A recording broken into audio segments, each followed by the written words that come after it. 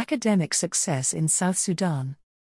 Exam pass rates soar as meals drive success in schools.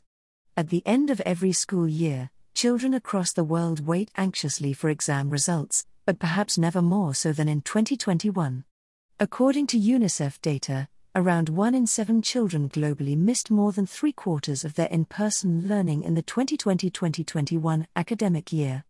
As in so many countries, South Sudan spent last year in a state of constant disruption, with schools closing to try and curb the spread of COVID-19 and many children forced to find work to supplement their families' loss of income.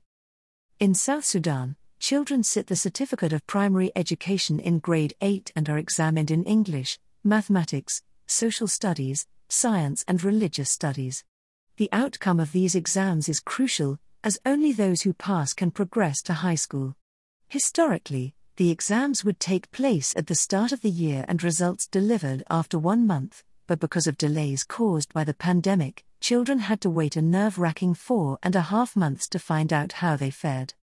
For students at All Saints School, the wait was worth it, as all 35 grade 8 students passed with amazing results. The top marks in the class were achieved by 2 boys and 2 girls, an incredible outcome in a country where many girls cannot complete their education or even attend school at all, and they're not alone. Pass rates in schools supported by Mary's Meals and our partner, Diocese of Rumbek, are flourishing, and many of the schools are among the best performing in the state. This pattern of incredible academic performance has encouraged even more parents to enroll their children in school for the upcoming year, rewriting the story for children across the country. Mary, who succeeded in her studies and is now a nurse in Mapuudit, tells us, "School feeding changed our lives.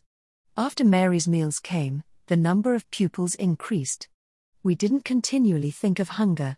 Without food we could not have continued, we would have given up." Every school day, almost 70,000 children in South Sudan receive Mary's Meals in their place of education. Not only are the meals helping them to have the best possible chance of succeeding in their exams, but they are giving them the tools they need to embark on the next stage of their young lives. Together we can change a child's tomorrow. Brought to you by Audio Harvest.